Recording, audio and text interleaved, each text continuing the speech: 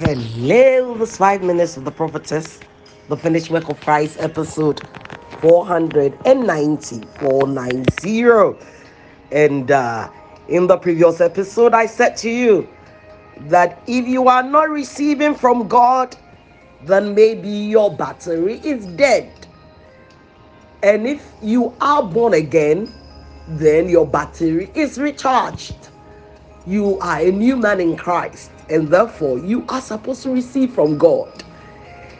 Okay, so we are talking about the death of Christ, and we're picking First Corinthians 15 has been our golden scripture from where we dig all the gold.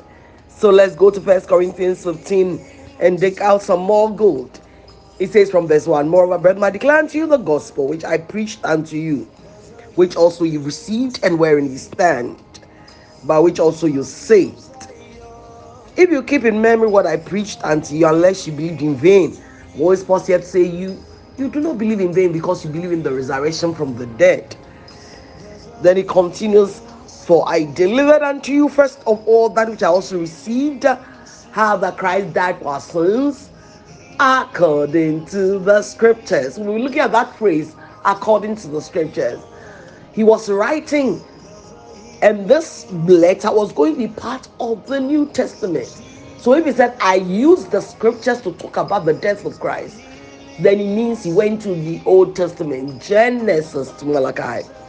We're looking at Genesis, looking at Abraham. See, how can we find the death, burial, and resurrection of Christ in Abraham's life?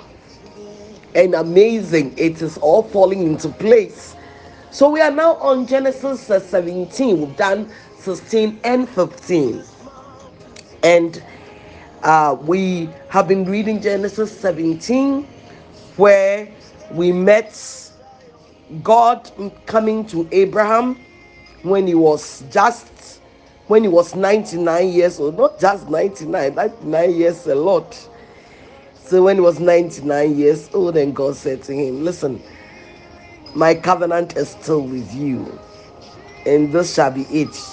When you go and cut off the foreskin of your genitalia. Wow. And so he said that, Abraham was trying to make God's work easy. So may Ishmael live before. God said, no, my covenant is not with Ishmael. My covenant is with Isaac. So he said, Sarah will bear a child, and you call his name Isaac.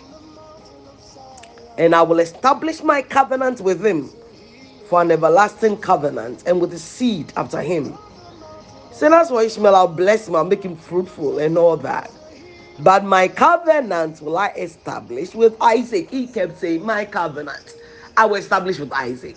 Isaac is the called one. Isaac is the one. Isaac is my plan. Ishmael was your plan.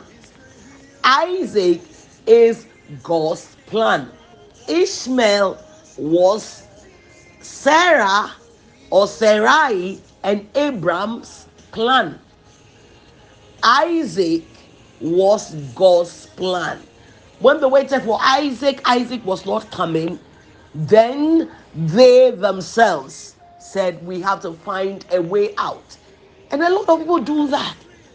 Waiting to be married. You just look here, look there. Said, why? I want to have a baby. In fact, there are some people who are now even having babies, they go to the hospital, IVF, and they without a husband. Say, I want a baby. I also want a baby. I'm not married, but I want a baby. And they are doing it. And those who are not bold to do that, somebody has husband. So listen, Prophetess Olivia, I've waited for all these years. So this man says, I can see your condition. I'll just donate sperms for you to have a baby. And so, what will she do? Say, listen, I have waited and waited.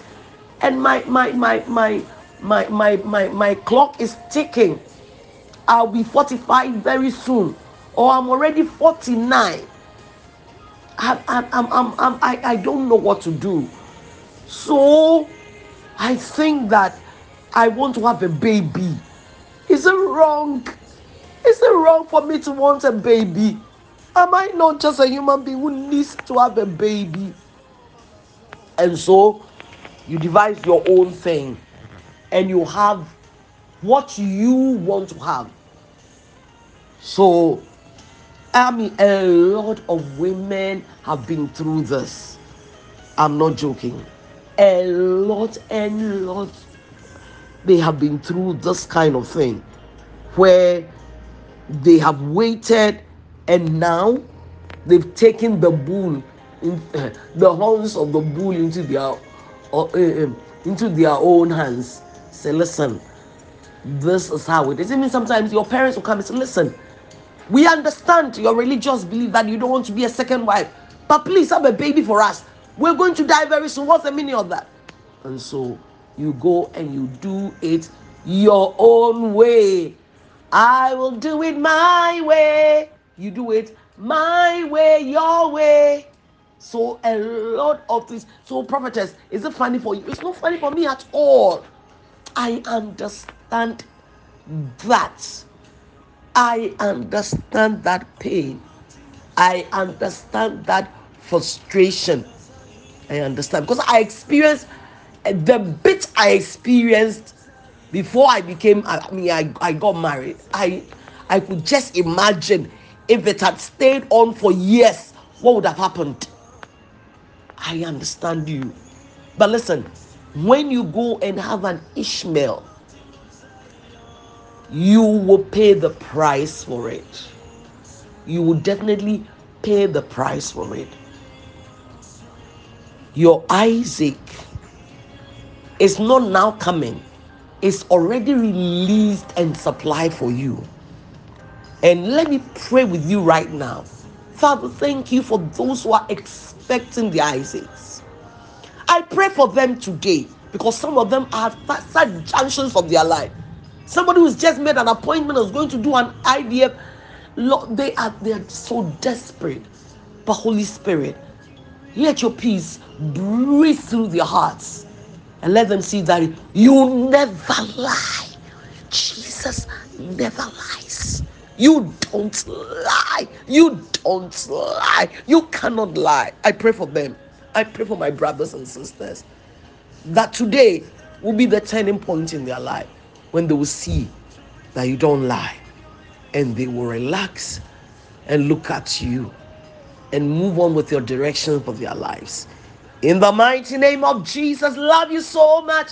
Send me the messages right on the podcast. You're so blessed, blessed, blessed. Bye.